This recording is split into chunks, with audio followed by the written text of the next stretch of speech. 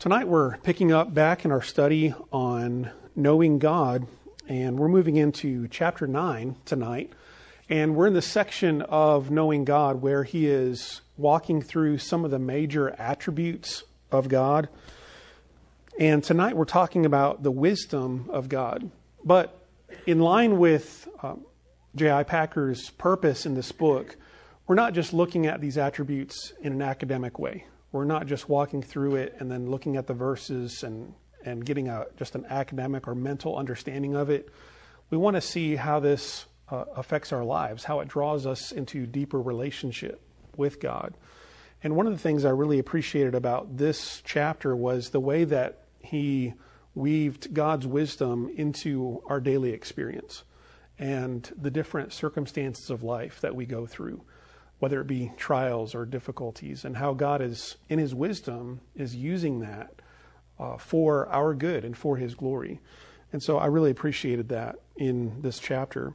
He begins by just asking the question, what does the Bible mean when it calls God wise? It says, wisdom is a moral as well as an intellectual quality, more than mere intelligence or knowledge. So when we talk about wisdom, we're not just talking about the knowledge of facts. We're talking about how that knowledge is put into practice and in a moral, ethical way. And no one is better at that than God, right?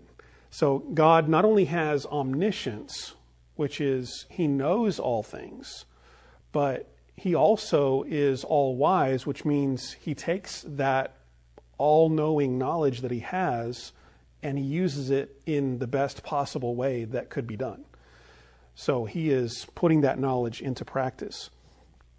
Wisdom is the power to see and the inclination to choose the best and the highest goal together with the surest means of attaining it. In essence, wisdom is doing the best thing. It is seeing the best thing, knowing the best thing, and then putting into practice, doing that best thing. And God is the best at that, isn't he? And so wisdom is really the practical side of moral goodness. Wisdom is found in its fullness only in God. And like all of the other attributes of God, wisdom is crucial to his essence, who God is. I've heard it put this way one time before, that God is essentially the full collection of all of his attributes. And if you were to take any of those attributes away from God, he would no longer be God. And so I've talked about this before when we were looking at the doctrine of God on Sunday nights, walking through the confessions. But God is simple in the sense that he is one. He is who he is, and you can't divide God up into parts.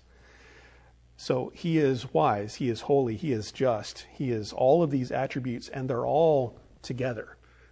And that is who he is. And so wisdom is his essence. It's a part of that essence, and it's really indivisible from the totality of all that God is. And so there's a big difference between our wisdom and God's, isn't there? We seek to do the wisest thing, but our wisdom pales in comparison to the wisdom of God. Can't even begin to compare. Human wisdom can be frustrated by circumstances outside our control. And we see this happen all the time in our lives, don't we? Where we take the knowledge that we have available to us, whether it be scriptural wisdom or even just practical, experience wisdom that we've gleaned through our lifetimes, and we seek to do the right thing. We seek to make the best decisions, to make the right plans. But those don't always work out that way for many reasons. One, because we can't possibly see everything, right? So we do the best that we can with the knowledge and information and wisdom that we've gained through our lives, but we can't see everything, all the possibilities that may unfold. And so our wisdom is limited in that. Plus, not only can we not see everything, we can't control everything. And so there are things that happen that are outside of our control, beyond our control of the circumstances. And so our wisdom can be frustrated, but not so with God. God's wisdom cannot be frustrated because it is joined with his omnipotence as well as his omniscience. So not only does God know everything, but he's also all-powerful. And so he can take that perfect knowledge of everything and his infinite power, and he can come up with the best plan. And he can put that into practice in his wisdom because he sees it all and can do all. And so in the chapter he gives this quote. He says, "Power is as much God's essence as wisdom is. Omniscience governing omnipotence, infinite power ruled by infinite wisdom, is a basic biblical description of the divine character."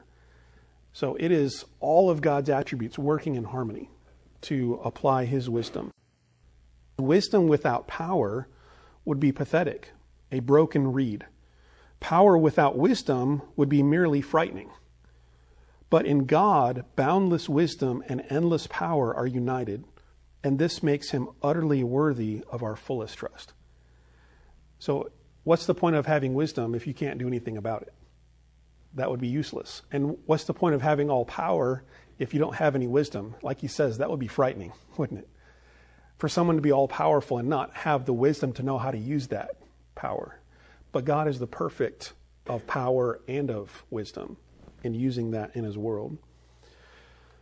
I heard it put this way one time, that especially in relationship to our circumstances and the trials and the difficulties that we go through in life, that if we could, trusting God's wisdom is if we had the same knowledge that God has, the same view of things that God has, that in the end we would choose the same thing for us that God has already chosen. That's trust in the wisdom of God. We've all had scenarios in our life where we think, if I'd only known that, I would have done this differently. We've all had situations like that. Well, that never happens with God, does it? It never happens with God. God never has a moment where he can say, if only I had known that, I would do this differently. God knows it all perfectly from beginning to end. And so God never has to backtrack. God never has to use the phrase, hindsight is 20/20. He sees it all perfectly. And so God always does what is best and what is perfect. And trusting that would be, if we had that same view of things, that we would choose the same thing that God chooses because it's best. And so he brings his full knowledge, his full wisdom, and his full power to bear in accomplishing his purposes. God's almighty wisdom is always active and never fails. It's always at work in our lives, and it always accomplishes its purpose. But we cannot recognize God's wisdom unless we know the end for which he is working. And he says this is where we go astray a lot of times in our lives, and we start to question what God is doing because we have a wrong conception of what God's ultimate purpose is. In our world today, the general mood of our culture is that the most supreme thing that we can have as human beings is happiness. And so you go and you'll find all of these books, self-improvement books, self-help books that are about how to be happy. I read a book, 10% Happier. All of these different books that try to show you how to be happy as if that is the ultimate quest for us as human beings.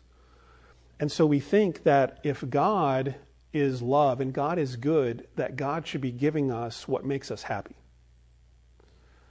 But that's not God's ultimate purpose, is it? God's ultimate purpose is not necessarily to make us happy, at least in our definition of what happiness is. God's ultimate purpose is to bring honor and glory to himself by rescuing people and transforming them by his grace and making them holy. So God's ultimate goal for us is to be holy as he is holy and to seek him. And as we are holy and seek him and enjoy him, there we find happiness. It's an amazing thing that when you set up happiness as the end goal, it becomes elusive, doesn't it? It's hard to find. It's hard to reach it. As Ecclesiastes says, if you search for happiness, it's like trying to grab onto the wind. You really can't grasp it. And so people search for happiness in all kinds of places, wealth and money and sex and fame and all of these things. And that's where they try to find their happiness, but it's like grabbing the wind.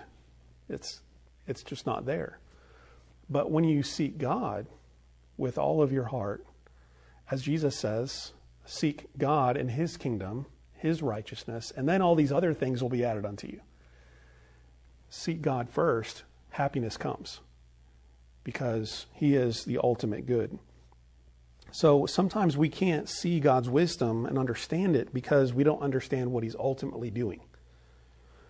And what God is ultimately doing is he's working for our good.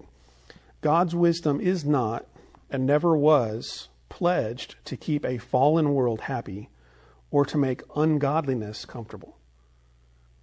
God's not just about making us happy or comfortable.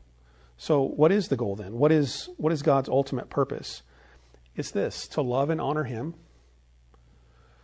to praise him for his wonderful works in creation, to use his creation according to his will, to enjoy both his creation and him. That was God's original purpose for Adam and Eve, wasn't it?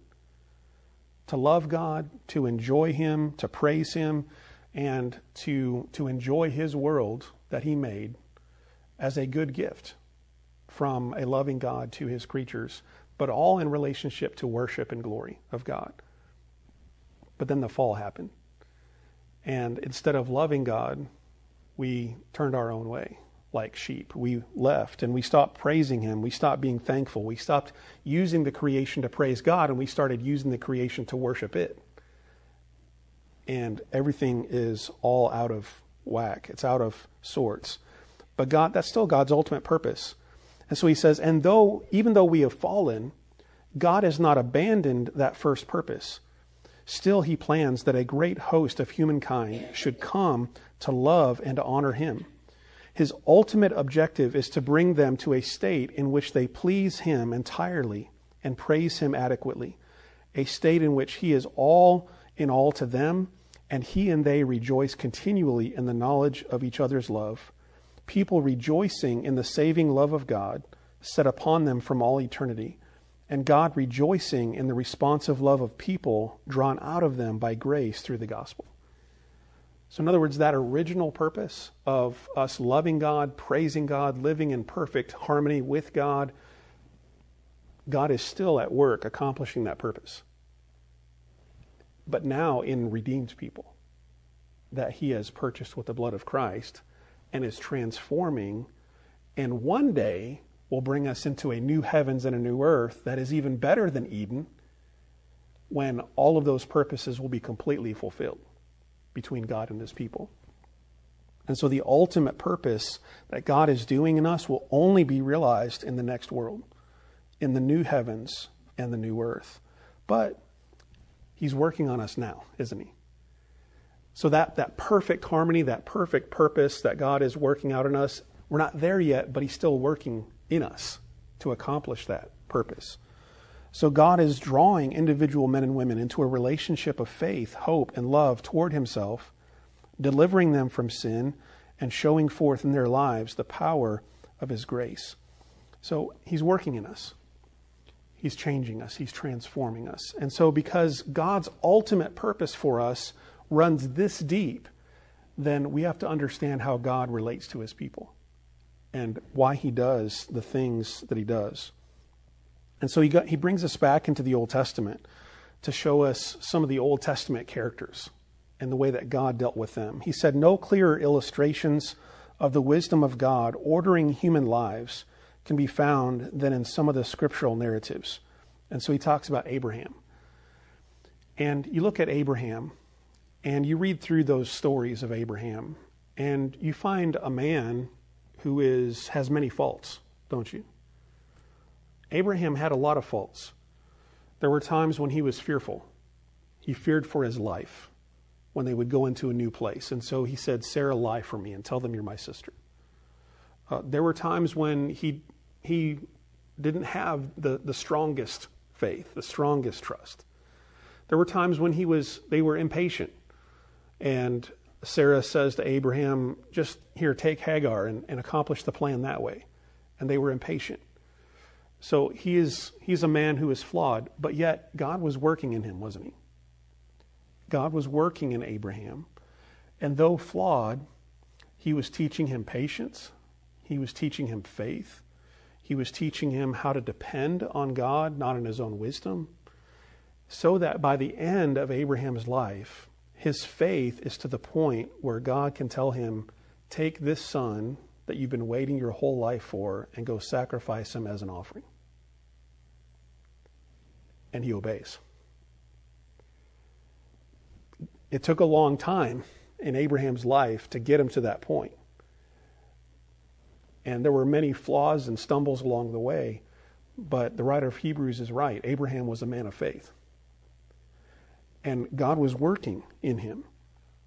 And so Abraham needed to learn the lesson. And that the lesson that he needed to learn most of all was to learn the practice of living in God's presence, seeing all of life in relation to him, and looking to him and him alone as commander, defender, and rewarder. So God had to strip Abraham of all of everything else that he was depending on so that he could depend on God and trust God. And then he talks about Jacob. And if Abraham had flaws, Jacob surely had some flaws, didn't he? Jacob was a trickster, a deceiver. He conned his brother out of his birthright, out of his blessing. He ended up with Laban, and the shoe was on the other foot, wasn't it? With Laban. It's not an accident that happened in God's plan, is it? So God's transforming Jacob. He's shaping, molding him into the person that he wants to use him to be. But Jacob has to learn some lessons along the way. And in order to show Jacob how despicable he himself is, the shoe ends up on the other foot. And he ends up deceived and tricked by Laban. When he wanted to marry Rachel, he ends up marrying Leah and has to work another 7 years for Rachel. The deception is on the other foot. So you see Jacob going through all of these different steps along the way in which God is teaching him lessons. He wrestles with God in that God shows up and they're wrestling and Jacob says, don't leave. I'm not going to let you go until you bless me. And so God touches his hip, puts it out of socket. He has to go the rest of his life with a limp as a perpetual reminder that, Jacob, this is not about you. It's not about your abilities. It's about God. And so on all of these things, God had to strip him of his self-dependence. Jacob's whole attitude to life was ungodly and needed changing. Jacob must be weaned away from trust in his own cleverness to dependence upon God. And he must be made to abhor the unscrupulous double-dealing, which came so naturally to him. And so Jacob had to be made to feel his own utter weakness and foolishness, must be brought to such complete self-distrust that he would no longer try to get on by exploiting others. Jacob's self-reliance must go once and for all. These are not lessons that can be learned overnight, are they? I'm proud of Jacob, aren't you? He went through a lot, didn't he? He's one of my heroes, yeah. He went through a lot. And there's a lot in him that we can see in ourselves. And he had a lot of flaws. But God, through a lifetime, right? These are not lessons to be learned overnight. Through a lifetime, God was working in him. He was teaching him lessons of faith. You have Joseph, and we all know this great story of Joseph and how he is mistreated unfaithfully or unjustly. And he's put in prison, sold as a slave, doesn't deserve any of this. But through it all, he's learning, isn't he? He's learning lessons. He's learning about God's providence. He's learning about patience. He's learning to trust. All of these things you can't learn without these events. So Joseph was being tested. He was being refined and matured. He was being taught during his spell as a slave and in prison to stay himself upon God, to remain cheerful and charitable in frustrating circumstances, and to wait patiently for the Lord. How do you work your muscles? You've got to work, right? You've got to pick up weights. You've got to swing the hammer. That's how you work your muscles. Your faith is not worked in calmness. Your faith is worked in trial. Your patience is stretched when you have to wait. So all of these circumstances, God brought into their lives to teach them and to mold them. He says, once again, we are confronted with the wisdom of God, ordering the events of a human life for a double purpose: the individual's own personal sanctification and the fulfilling of his appointed ministry and service in the life of the people of God. Isn't that amazing? That God can have both of these purposes going on at the same time. He's got the whole picture in view, doesn't he? God knows what needs to happen for the sake of the whole history of mankind. The history of Israel as a people, the bringing of the Messiah into the world, all of that is in view when he's working in Joseph's life, or Jacob's, or Abraham's. And yet he's also doing something in them individually. He's doing it all at the same time. And as a perfectly wise and providence and sovereign God, he can do all that at the same time. And so he's accomplishing all these things at the same time. And then he turns our attention toward the end of the chapter to the trials, the difficult things that we go through. And so in light of what the Bible teaches us about what God is doing, he says we should not, therefore, be too taken aback when unexpected and upsetting and discouraging things happen to us now. We're not different from Abraham or Jacob or Joseph or Paul. We have to be taught lessons, don't we? And sometimes those lessons have to be taught to us the hard way. Learning the lessons of faith and developing the fruit of the Spirit of joy and love and patience and self-control, those things are not learned in a book.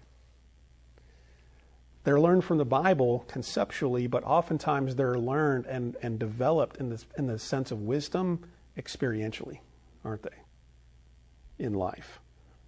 So we shouldn't be surprised when God brings these things into our lives. So what do they mean? They mean simply that God in his wisdom means to make something of us which we have not attained yet. And so he's dealing with us accordingly.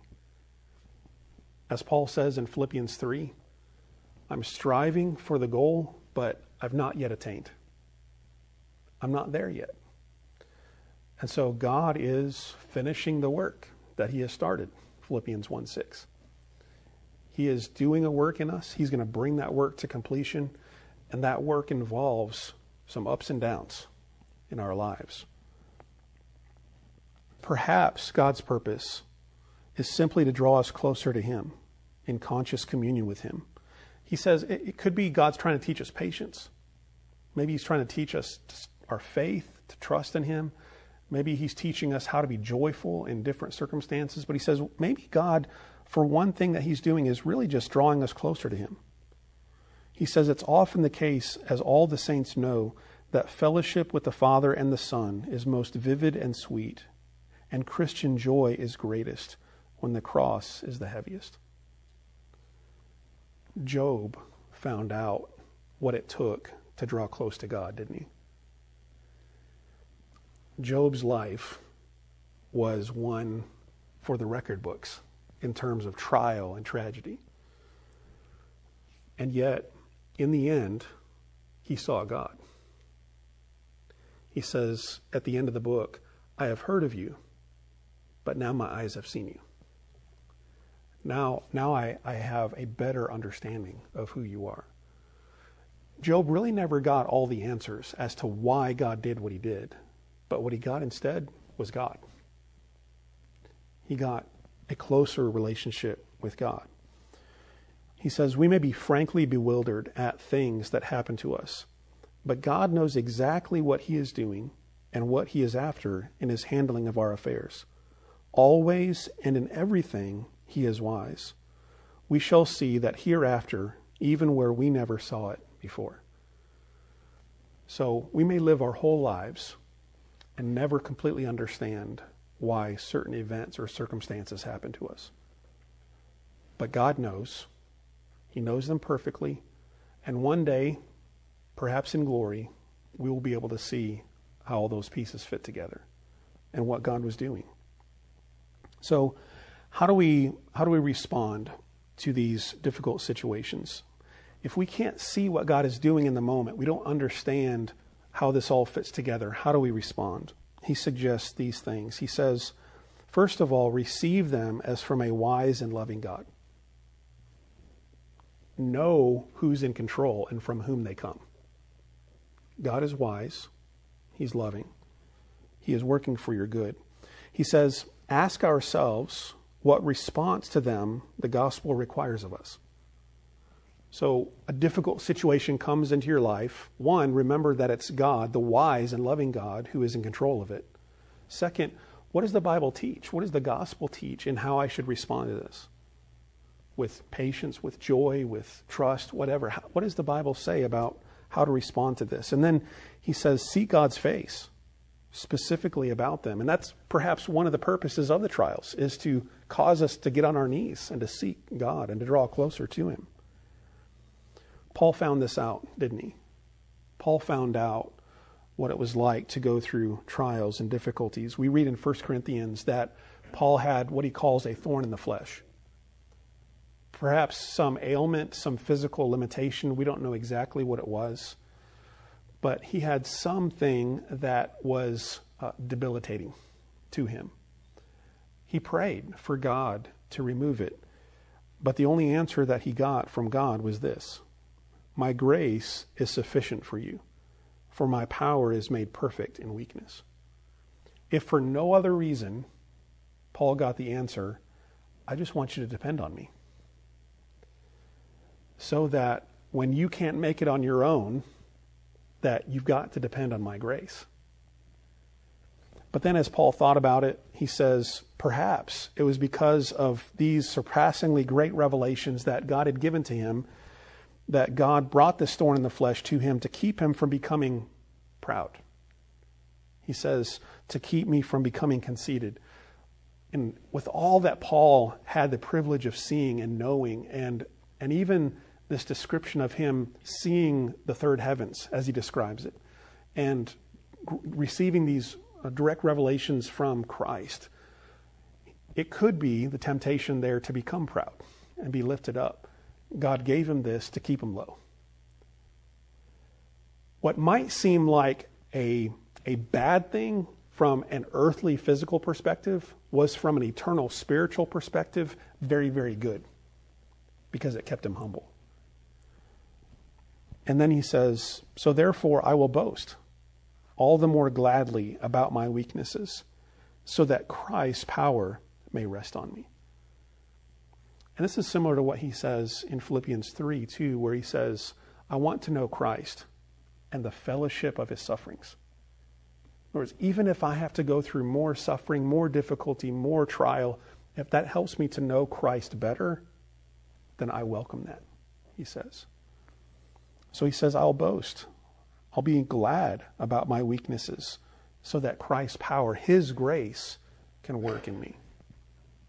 And so he concludes the chapter with this quote. He says, whatever further purpose a Christian's troubles may or may not have in equipping him for future service, they will have been sent us to make and keep us humble, and to give us a new opportunity of showing forth the power of Christ in our mortal lives.